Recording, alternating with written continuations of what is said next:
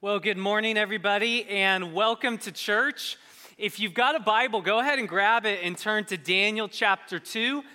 We have come to the longest chapter in the book of Daniel, and so we've got to move fast today. It's a great chapter. We're going to be talking about Jesus coming back, and I'd really like to finish before he does. So please turn to Daniel chapter 2, and if you're just joining us, let me catch you up. So the book of Daniel contains really the stories of Daniel and his friends in the nation of Babylon for the first 6 chapters, and then the last 6 chapters are apocalyptic visions about the end of times, which we'll eventually talk about. And Daniel and his friends, they grew up in this culture that was really shaped around knowing and loving and walking with the God of the Bible. And so this is the world they grew up in, where everything encouraged them to live out their faith until one day in 605 BC, the Babylonians came in and they destroyed everything. They literally tore apart God's temple to say, your God is defeated, your God is done, your God is old news. And they carried Daniel and his friends away into exile in the city of Babylon, which would have been hell on earth for these guys. When they get to Babylon, they are made eunuchs, which if you don't know what that means, look it up. Careful with your Google search, but their future's literally crushed at this point. They're named after demon gods.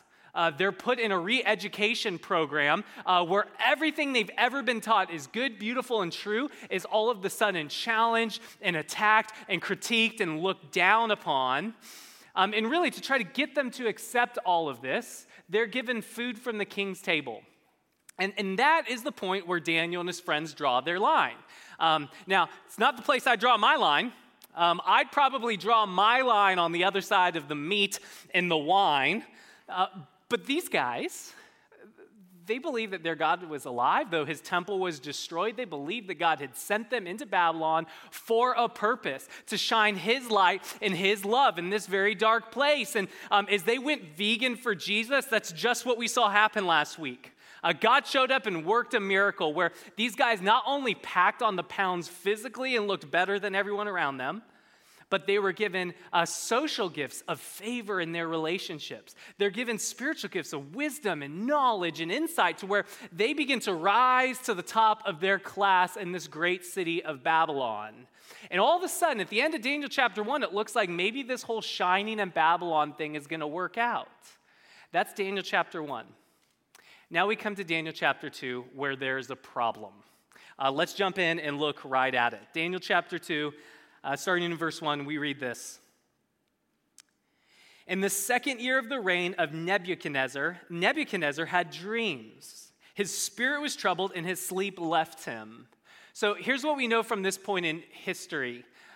Nebuchadnezzar, at this point in his reign, he's starting to face some fierce resistance to his expansionistic policies.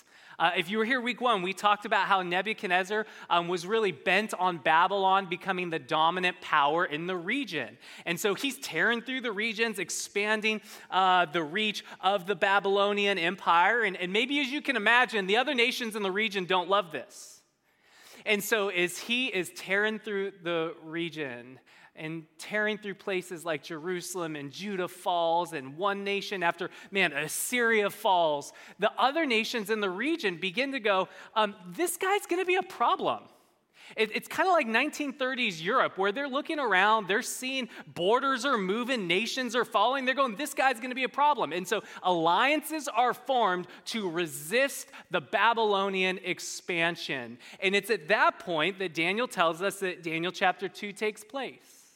In the midst of all this resistance Nebuchadnezzar's facing, he can't sleep at night. He lies awake going, is my empire over? Have I peaked at this young age? Is this the end of it? And it's during these sleepless nights that he has a dream that really freaks him out. Verse 2. So then the king commanded that the magicians, the enchanters, the sorcerers, and the Chaldeans This is a group we're going to see again and again and again in the book of Daniel. This is kind of like his chief staff team. These are the head wise men. Chaldeans is another word for Babylonians. So these are the executive staff he calls together. And he summons them to tell the king his dreams. So they came in and they stood before the king. And the king said to them, I had a dream, and my spirit is troubled to know the dream. Then the Chaldeans said to the king in Aramaic, O king, live forever. Tell your servants the dream, and we will show the interpretation.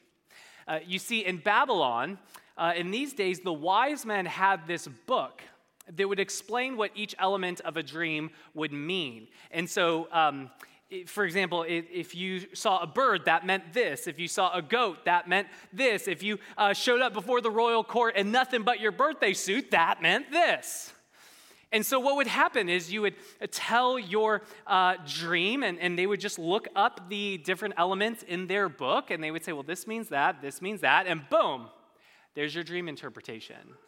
It was kind of like the tarot cards of the ancient world, where they would always have to give their interpretations in generalized terms that in some sense could always be true, right? And so they would say things like, a great opportunity is just around the corner.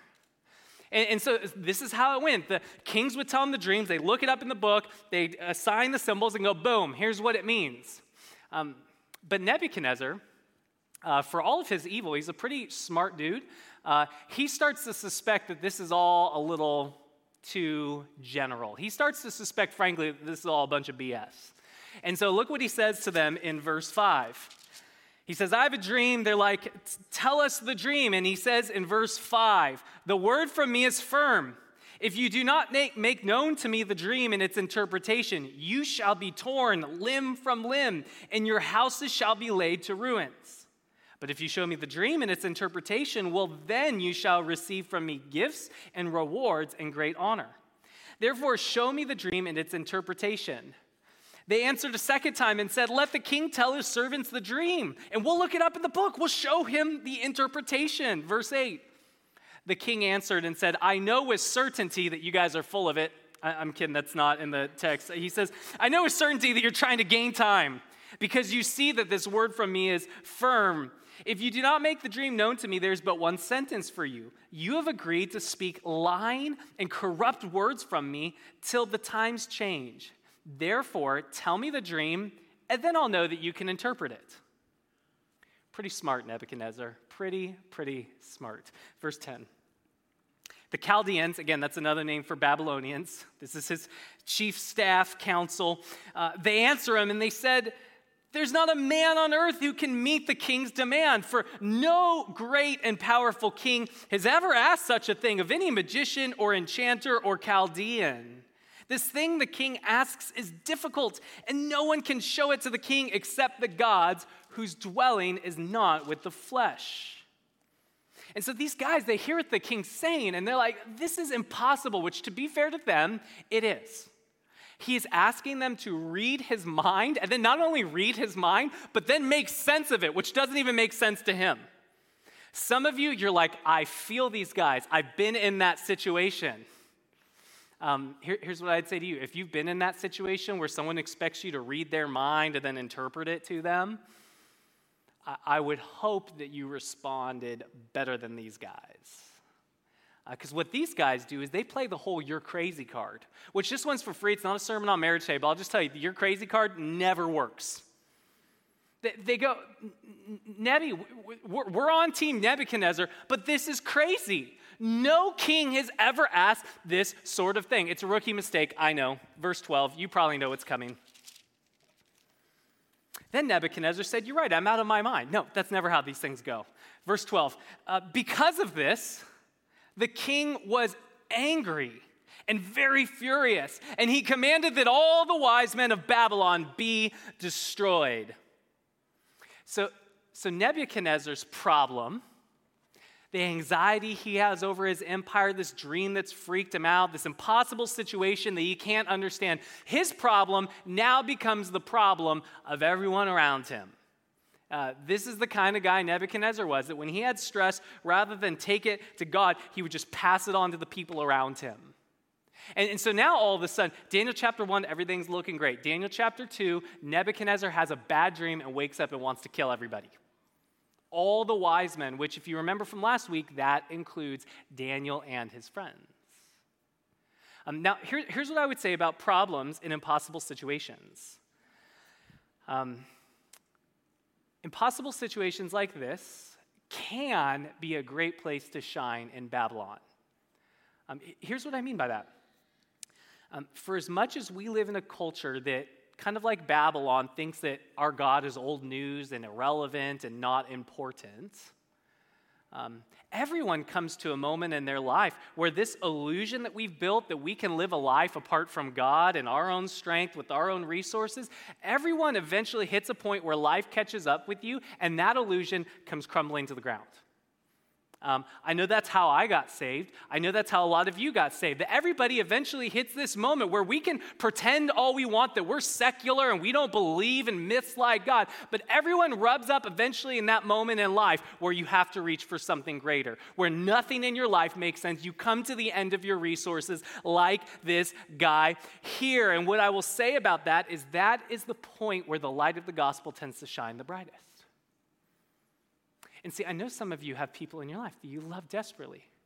And you want them to meet Jesus or to come back to Jesus. Like, you want this, but some days it looks hopeless because as you look at their life, as you listen to them, it seems like they increasingly find God irrelevant. And what I would say to that is, hang in there. Keep being present with them. Keep loving them. Keep asking good questions like we'll see Daniel do in this text about their life, because everyone, without exception, will hit that moment where life makes the illusion that we could do life apart from God, comes crashing into that. And everything comes crashing down. And the question is, in that moment, will you be prepared to share the hope of the gospel with them when it happens? How do you get prepared? Well, that's what this story is about. So let's keep reading.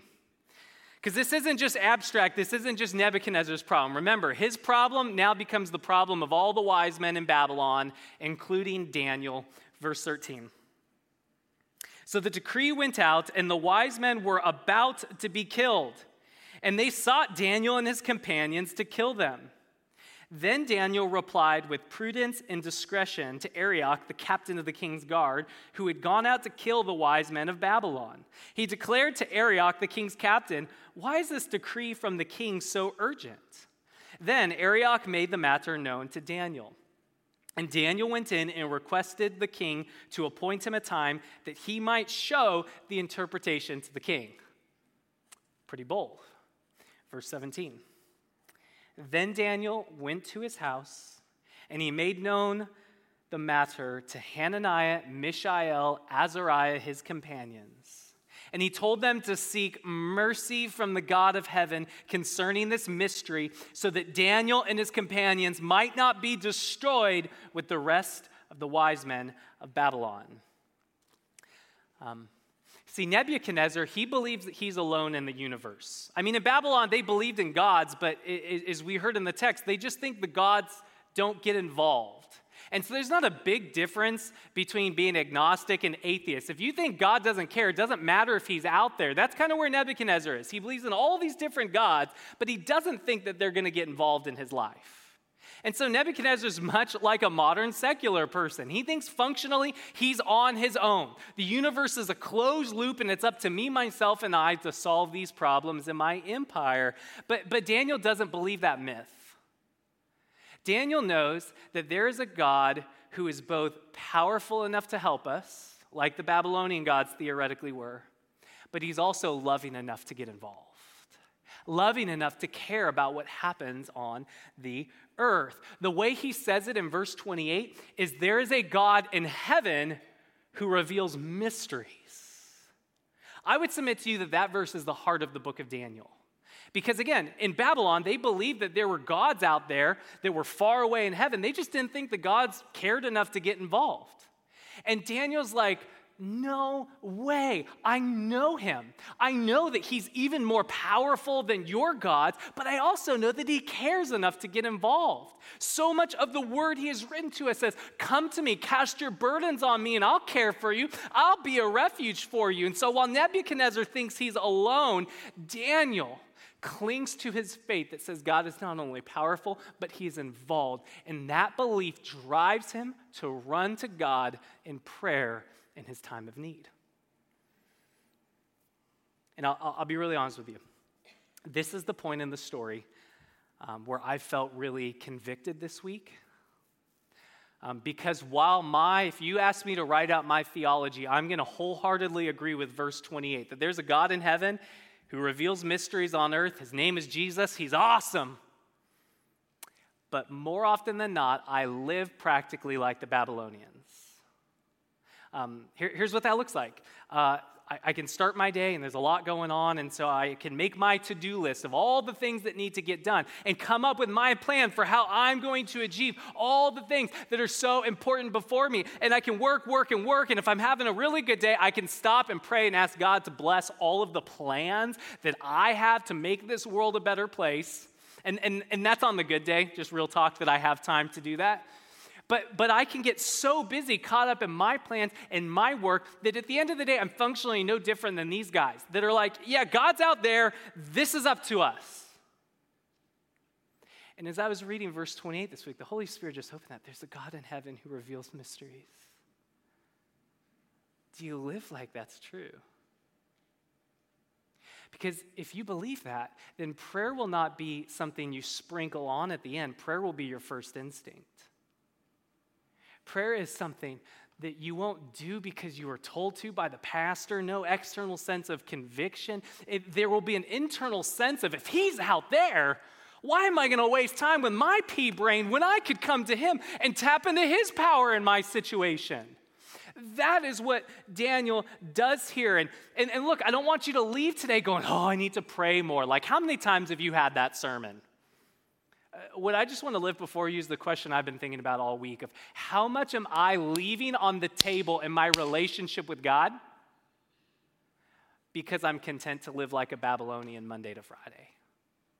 How much more is there that he has for me that I'm not even experiencing because though I believe it, I live like this? There's a pastor about 100 years ago named P.T. Forsyth. He's in a lot of ways credited with helping Europe survive the horrors of World War II. He's written a great book on prayer where he says this. He says, not to pray, or I would add praying as an afterthought, is not to discern the things that really matter and the powers that really rule. I don't know about you, but I was reading that this week, and I go, so often that describes my life. That I think I have pretty good theology about the power that rules, but at a functional day in and day out level, I live very disconnected from who is the real power to change that relationship I'm working on, to see breakthrough in that situation that I've tried everything to figure it out, and to see that person I care so much about come alive to Jesus. So often I can fail to perceive the powers that really rule. And I'm not saying it makes you not a Christian if you do that. What I'm trying to say, what the Holy Spirit's been saying to me is, you're missing out. And one of the ways in our text I think that you can discern how much are you leaving on the table with God is how well are you sleeping at night. Because what's fascinating is Nebuchadnezzar, he's worried, he's living a life in his own strength. He cannot sleep. Daniel, he prays, and then he does the one thing Nebuchadnezzar can't. He sleeps. This is something Scripture says. I'm not kidding. Look it up. It's in the Psalms. I forget the number. Google it. You'll find it. It says that God gives to his beloved the gift of sleep. Now, I'm not saying there can't be other dynamics at play. Like, man, there might be a physical thing that you need to get worked out. There might be a chemical thing. Like, there's all sorts of physical realities, too, that can affect our sleep. But I'm telling you, if you're tending to all that and you still can't sleep at night, it might be a sign that you're leaving something on the table, that you're carrying a weight that only belongs to God, and it's why you can't sleep at night. Daniel comes to God in prayer, and then he takes a nap. And while he is sleeping, guys, this is the Christian life right here. While he is sleeping, God does great work. He reveals the answer to Daniel in a vision, in dreams at night. Verse 19, I'll read it to you. Then the mystery was revealed to Daniel in a vision of the night. Then Daniel blessed the God of heaven. Daniel answered and said, "Blessed be the name of God forever and ever, to whom belongs wisdom and might. He changes times and seasons. He removes kings and sets up kings. He gives wisdom to the wise and knowledge to those who have understanding. He reveals deep and hidden things. He knows what is in the darkness, and light dwells with him. To you, O God of my fathers, I give you praise and thanks, for you have given me wisdom and might, and have now made known to me what we have asked of you. For you have made known to us the king's matter." Therefore Daniel went to Arioch, whom the king had appointed to destroy the wise men of Babylon. And he went and he said to him, "Stop it! Do not destroy the wise men of Babylon. Bring me in before the king, and I will show the king the interpretation." So Arioch's day is going to go pretty different than he thought. Verse 25, "Then Arioch brought Daniel in before the king in haste, and he said, 'Thus I have found,'" which I'm like, really? Did you find Arioch? But let's let him have his day. "I have found amongst the exiles from Judah a man who is willing to make known to the king the interpretation." The king declared to Daniel, whose name was Belteshazzar, "Are you able to make known to me the dream that I have seen in its interpretation?" Daniel answered the king and said, "No wise men, enchanters, magicians, or astrologers can show the king the mystery the king has asked." At this moment, I imagine Arioch said, shouldn't have taken credit for this guy. He says, "No human can do what you're asking. No." Verse 28, "But," the gospel, the good news, it always has that word "but" in there. "But there is a God in heaven who reveals mysteries. And he has made known to King Nebuchadnezzar what will be in the latter days. Your dream and the visions of your head as you lay in your bed are these." And he's going to go on to tell him the vision. But before we do that, I want you to see the result of this whole thing. I want you to see the result that occurs as a result of Daniel being like, "Yeah, no, that's impossible. But God's in heaven. He's revealed it. He gives the dream and the interpretation to Nebuchadnezzar." And skip down to verse 46 because I just want you to see his reaction. "Then King Nebuchadnezzar fell on his face, and he paid homage to Daniel. And he commanded that an offering and incense be offered up to him." This is the teenage kid slave that he pulled out of Jerusalem, that he says, "Your God is nothing, your name means nothing, your worldview's dumb." He bows on the ground and says, "Let's worship this guy." Verse 47, the king answered and said to Daniel, "Truly, your God is God of gods and Lord of kings and the revealer of mercies. For you have been able to reveal this mystery." Then the king gave Daniel high honors and many great gifts and made him ruler over the whole province of Babylon and chief prefect over all the wise men of Babylon.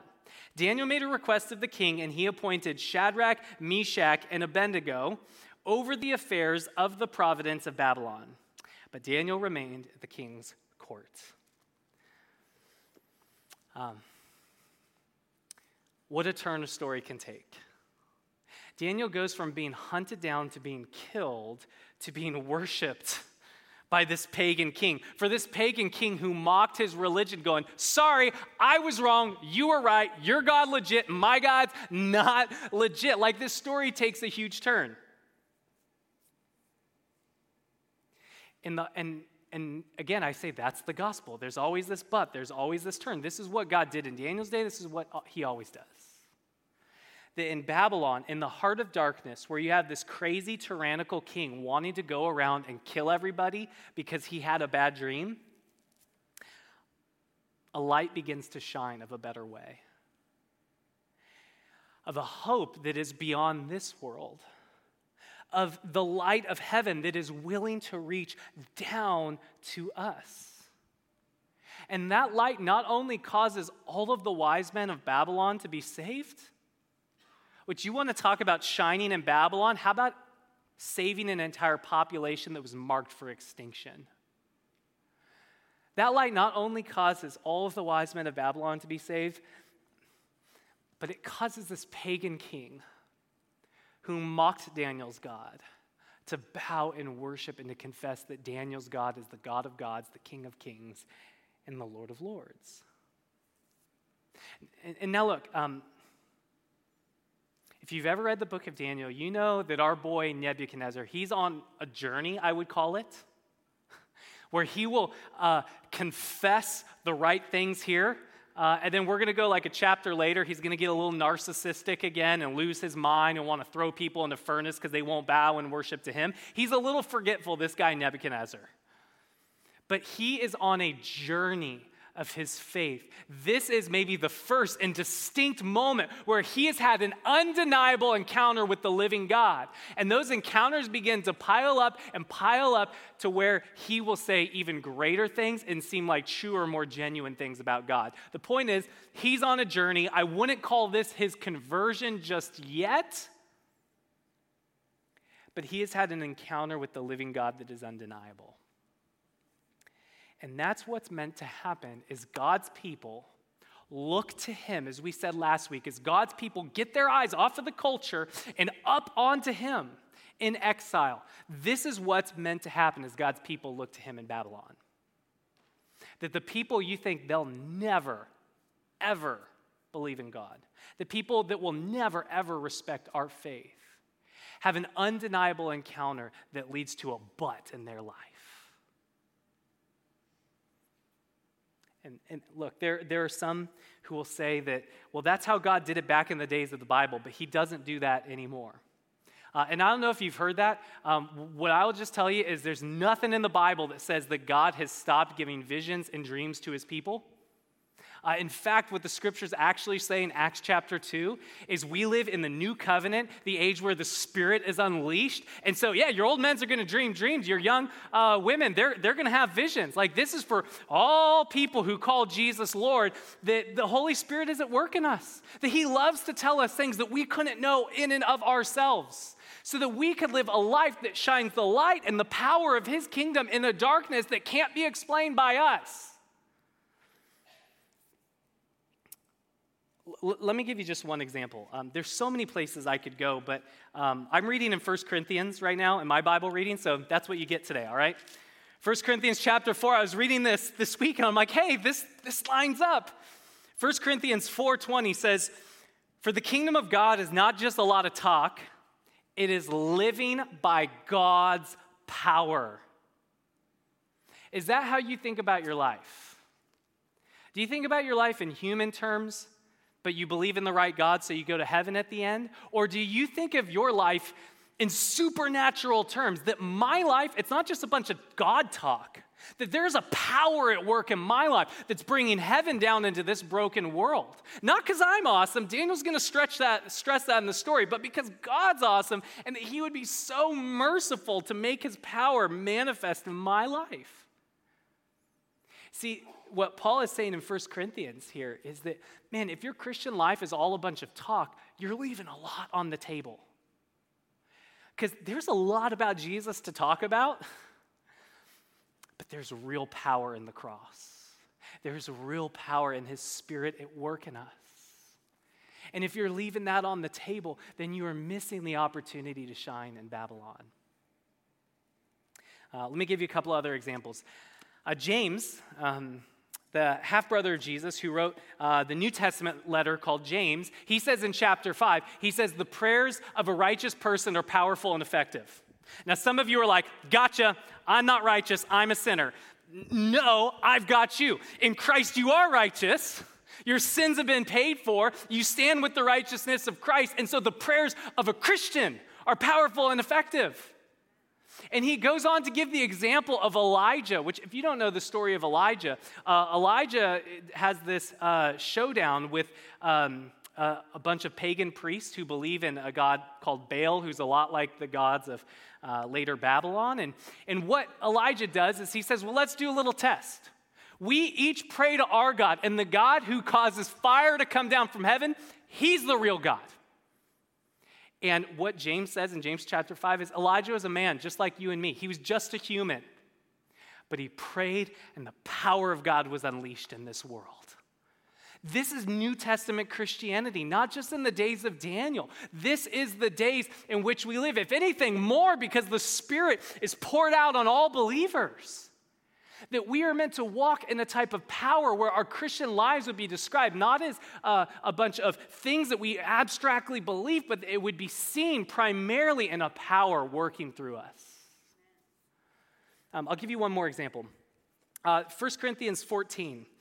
We spent our whole summer in 1 Corinthians 13 last year, which I would just give that as another example that 1 Corinthians 13 talks about the power to love genuinely from the heart. Like, good grief, if we could do that in this day, would that not be gospel power that is undeniable? 1 Corinthians 13, but now 1 Corinthians 14, because this is what's in my notes and this is what stood out this week. 1 Corinthians 14:25, Paul is talking about when the church gathers. And he's talking about spiritual gifts, these gifts that God has given us, like Daniel and his friends, to make his power known in the world, to build believers up, to make much of the gospel in the world. And what he says in 1 Corinthians 14:25 is that if an unbeliever comes into the gathering of the church, and you are prophesying, if you are walking in this gift that the Holy Spirit gave you, verse 25, he says, well, then the secrets of his heart, talking about the unbeliever, will be disclosed. And so falling on his face, he will worship God and declare that God is really among you. Does that sound familiar? Does that sound like our boy Nebi? See, this isn't what God did once in Babylon. This is what God always does. That he shines his light into the darkness, that he shines his love into our hearts. And as we receive that mercy like Daniel, it begins to radiate through us to the world around us. This is what you will see page after page in the New Testament. People walking with the living God, living a life that can't be explained based on who they are, but there's a power at work within them that is undeniable. And it makes a dent on the world around them. And so, I guess I just want to urge you to try it. Maybe you're like, okay, I hear what you're saying, but that's not been my experience. Here's what I would encourage you to do. Try it out this week. Pray specifically. Pray big. Almost said bigly. Pray specifically. Pray big. Pray expectantly like Daniel, who goes to the king and he's like, hey, I'll get you an answer. Just give me some time to pray. I'll be right back. And what I will say is God doesn't always answer our prayers immediately like he does for Daniel. This is a very urgent situation here. But here's what I can tell you. When you come to God like Daniel, you will always find him there. And that's the point. See, this isn't some parlor trick like the magicians in Babylon believed that, if we could just pull the right levers, then we'll have power to solve the problems in our life. And that's a very Babylonian way of thinking. See, in the Christian way of thinking, there's a God in heaven who reveals mysteries, that he knows what we need, that he is the answer to all of our problems. And in prayer, through Christ, through his blood shed for us, we are invited to come as beloved children into the presence of the God in heaven, to know him, to love him, to have him be present in our life. And sometimes that will look like, here's the answer. I just showed you all of these examples in the New Testament where if you've never experienced that, I would say maybe you're leaving something on the table. But I don't want you to go to the opposite extreme where you have a prosperity gospel and you're like, I name it, I claim it. By the power of Christ, make this traffic disappear. I mean, it could happen if God wants it to. Like legit, maybe if everyone in the city of Concord was going to die, like all these wise men, he would part the Red Sea, and like Jack Bauer, you could get to the bomb and disarm it on time. I don't doubt God would do that. But I wonder if he wants to meet you in your commute in a deeper way. So I want to encourage us, don't leave stuff on the table, but don't go prosperity gospel, because then you leave the living Jesus on the table and you try to make God into a genie. We want to go right down the middle with Daniel to say there's a God in heaven, he cares about me, and so I'm going to draw near to him knowing that this isn't about some parlor trick. This is about knowing the God of heaven. And when you know the God of heaven, the consistent testimony of Daniel and the New Testament Christians is that his power will be at work in your life in a way that's undeniable. He will give you knowledge that you couldn't otherwise have. He will give you power to transform sin in your life that you've been stuck in. He will give you power to love people in a way that no one else can love, because this is what it's like to walk in a relationship with the God of heaven. So I want to encourage you this week. Try it out.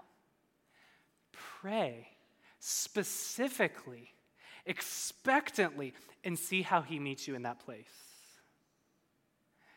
Because there's a God in heaven, and he loves to meet us where our power reaches its limits. That's where he really gets started.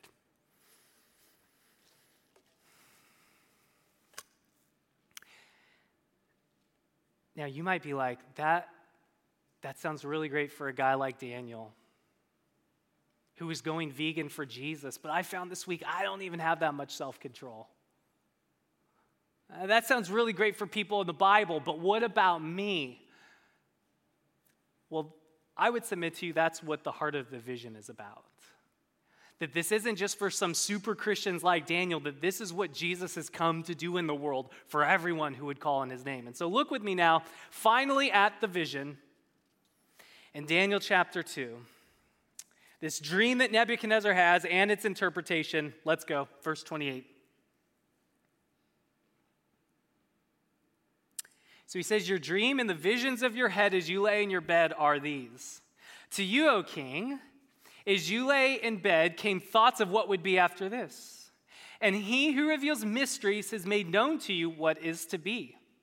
But as for me, this mystery has been revealed to me, not because of any wisdom I have more than all of the living, but in order that the interpretation may be known to the king and that you may know the thoughts of your mind. You saw, O king, and behold, a great image. This image, mighty and of exceeding brightness, stood before you, and its appearance was frightening. The head of this image was of fine gold, its chest and arms of silver, its middle and its thighs of bronze, and its legs of iron, its feet partly of iron and partly of clay. As you looked, a stone was cut out by no human hand, and it struck the image on its feet of iron and clay and broke them in pieces. Then the iron, the clay, the bronze, the silver, and the gold all together were broken in pieces and became like the chaff of the summer threshing floors. And the wind carried them away, so that not a trace of them could be found. But the stone that struck the image became a great mountain and filled the whole earth. This was the dream. Now we will tell the king its interpretation. You, O king, the King of kings, to whom the God of heaven has given the kingdom, the power, and the might, and the glory, and into whose hands he has given, wherever they dwell, the children of man, the beasts of the field, the birds of the heavens, making you rule over all, you are the head of gold. Another kingdom inferior to you shall arise after you, and yet a third kingdom of bronze, which shall rule over the whole earth. And there shall be a fourth kingdom, strong as iron, because iron breaks to pieces and shatters all things. And like iron that crushes, it shall break and crush all of these. And as you saw the feet and the toes, partly of potter's clay and partly of iron, it shall be a divided kingdom, but some of the firmness of iron shall be in it, just as you saw the iron mixed with the soft clay. And as the toes of the feet were partly iron and partly clay, so the kingdom shall be partly strong and partly brittle. And you saw the iron mixed with the soft clay, so that they will mix with one another in marriage, but they will not hold together, just as the iron does not mix with clay. Now, I can see right now that some of you are ready to get out your charts. You're like, okay, what nations are these? There's not a lot of debate about the first three, but what about this iron and the clay, and who's the big toe? I can see that you're ready to get out the charts, and what I would say to you is come back for the second half of the book of Daniel. Because Daniel 7 to 12 is all filled with apocalyptic visions of the future like these. This very vision is going to be repeated in different terms in Daniel chapter 7. So if you've got the charts, God bless you. Come back for Daniel 7 and the rest of the book of Daniel, because we're going to get into it. Because God is telling in the future here, and there's something encouraging about knowing I might not know the future, but I know the God who knows the future, and he's got me. Come back for that message. What I want to do for today is I simply want to show us the main point of Daniel 2, which we're still in the narratives in Daniel here. It really seems like the thrust in Daniel 2 is about this God in heaven who reveals mysteries to man. And so I would submit to you at this point, the point of this text is not which kingdoms are which part of the statue. The point is what happens to the statue. Verse 44. And in the days of those kings, the God of heaven will set up a kingdom that shall never be destroyed, nor shall the kingdom be left to another people. It shall break in pieces all of these kingdoms and bring them to an end, and it shall stand forever. Just as you saw that a stone was cut from the mountain by no human hand, and it broke in pieces the iron, the bronze, the clay, the silver, and the gold. A great God has made this known to the king. What shall be after this? This dream is certain, and its interpretation is sure. So just in case at the end Nebuchadnezzar was like, was that the tacos last night? He's like, no, this dream is certain, the interpretation is sure. This is going to happen. Well, what he tells them in essence is, so this statue, this image, this icon that you saw, it's really representing a series of successive empires that's going to rule over the whole earth. And so you've got the top Babylon, you've got Medo-Persia, you've got Greece, you've got... I just said I wasn't going to do this. Come back for Daniel 7. But you've got this succession of empires that will rule over the earth. And what we're seeing in this vision is that one day, God is going to send a rock to crush all of it. And when he sends that rock, it's going to crush into pieces these human empires, and it's going to set up a kingdom that, unlike all of these great and mighty empires of history that rule for a little while and then get defeated and pass away, this kingdom that's coming, it will never be defeated. It will never pass away. It will grow until it fills and renews the whole earth. Now, here's why that's good news. Some of you are like, that sounds very violent. Here's why this is good news. Because all of the human empires of this world are ultimately like Babylon at the end of the day. Like I was kind of starting to say earlier, we know who the first three empires are here. We maybe even know the fourth. And we know from history, for example, that the Medes and the Persians and the Greeks, and especially the Romans, had a level of brutality that would make the Babylonians blush. It would make a guy like Nebuchadnezzar go, why didn't I think to torment people that efficiently? You guys are brilliant. It's like each of these empires gets darker and darker and worse as the empires go on, and that's kind of the point. The point is, if we have any hope in this world of living in a place where people don't just want to kill us on a whim, if we have any hope of living in a world where people don't call us crazy and mock everything we believe and tear us down, if we have any hope of living in a society that sees life as a gift instead of crushing the ability to create life like they did in Babylon, if we have any hope of living in a world of peace and harmony and love and justice, well then these worldly empires are going to have to come to an end. Because Babylon might be different from Medo-Persia, from Greece, from Rome, but what they all have in common at the end of the day is they oppress human flourishing. They push people down under their boot to make much of their power. And so if we have any hope of life and freedom and flourishing in this world, it is someone coming from outside of this world, a greater power to put down those who would oppress us and lift us from the ashes. And that's what this vision says is going to happen. And it's not just this vision. This is literally the hope of the whole Bible. The last book of the Bible ends with Jesus coming back to earth and defeating, catch this, Babylon. What's crazy about that is the book of Revelation is written hundreds of years after Babylon is dead and gone. Here is the point, and I'll just make it quickly. This is going to make your mind hurt. Just hang on to it. According to the authors of the Bible, Babylon is not just a geopolitical nation that existed at some point in history. Babylon represents a spirit that is at work in every age. So in the book of Genesis, when they talk about the Tower of Babel and how evil and unjust that place was, they could say, hey, that is Babylon. In the last book of the Bible, when they talk about the nation of Rome that killed the Lord, that oppressed his people, that was tearing people limb from limb, they could say that's Babylon. The idea in the Bible is that Babylon, it is a real political nation in history that we've been looking at.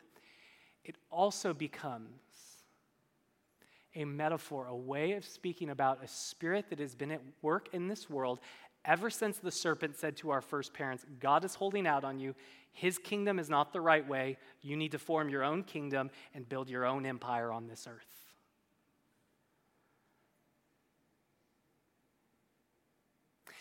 And I'll just say this for the wise men of Babylon. I think at one level they had the right instinct. I think at one level they understood that the spirit of Babylon, it leads to such darkness. These guys are wise, they're learned, and so they know what's going on in the culture. They know the way the vulnerable were being oppressed in the city of Babylon that was supposed to be this great wonder of the ancient world. But if you actually entered this city, you would see how dark it was unless you had all this social privilege and power. These wise men knew that our city is a dark place. That the spirit of Babylon, no matter what nation it's present in, it always leads to this, trying to build our lives on human wisdom, on human understanding, on human terms apart from God. That is the essence of the spirit of Babylon. And what I think these wise men knew is that it leads to incredible darkness. It leads to people having a bad dream and wanting to kill other people. And so these guys were like, yeah, if the gods are out there, they don't want to get involved down here because this earth is messy. We kill each other, we use and abuse one another. This is not, if there is a God, this is not the kind of place he hangs out. I think the Babylonians actually had that right when they said, yeah, only the gods know, but they don't exactly want to hang out down here with us humans. They got the bustedness of the world right. What I think they missed was the gospel.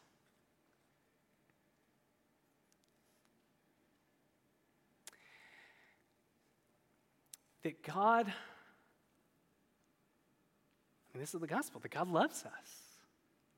He doesn't want to destroy us along with Babylon. He wants to rescue us from the spirit of Babylon. And so before he comes to crush the evil empires of this world and to put an end to evil and injustice once and for all, he comes first in humility to serve, to sacrifice his life for us. And on the cross, the rock that God sent into the world is himself crushed under the weight of our sin and our sorrow and all the darkness that you and I bring into the world. We might not serve a great kingdom or empire in the world. Maybe we just serve the independent kingdom of self. And Jesus comes into the world to save us from that. He comes to save us from our sin. On the cross, what the scripture tells us is he deals with our sin, our shame. He crushes Satan himself, the power that is at work behind the spirit of Babylon. And he takes our sin and our shame to the grave. And he leaves it there so that when he rises again, he says, that sin has been crushed. It is in the grave, and the grave is no more. New life is coming out the other side. And when he raises out the other side, here's the crazy thing. The Jesus movement starts off small, almost like a small rock.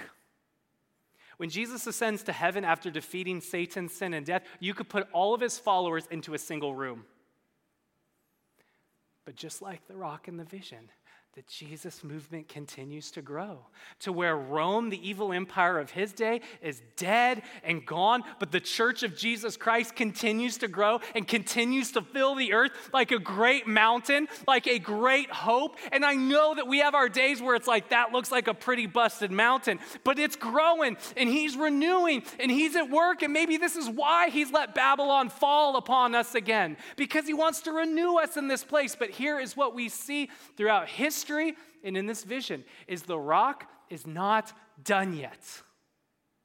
Jesus is alive, he is on the move, but he doesn't leave it at this in-between place. One day, the last book of the Bible tells us Jesus is going to come back and he's going to complete this vision in full. He is going to fully reunite heaven and earth. He is going to raise you up. He is going to bring healing to your body. He's going to wipe away every tear from your eye. And on that day, you and I will be in a great position within his government to rule and reign and to judge angels for all eternity, just like Daniel is in Babylon at the end of this text. This is the hope. And this is why we say this is ultimately a book about Jesus. Because if you read that as a rock, apart from understanding how the rock came the first time to be crushed, so that we wouldn't be crushed and we could have all of this crushing of the evil empires of the earth become good news for us. This is why we always want to come back to Jesus every week. What this vision is saying is no matter how dark the kingdoms of this world can make it look, the rock is coming. This dream is certain, its interpretation is sure, and we live in this privileged moment in history where we stand on the precipice, where the rock has already come once, where Satan is defeated. And so this prophecy, it has begun to be fulfilled in our day, that his power is at work in the world. It's available to transform our lives, to empower us, to lead us in living a life of power that cannot be denied by those even farthest from God. Do you want that?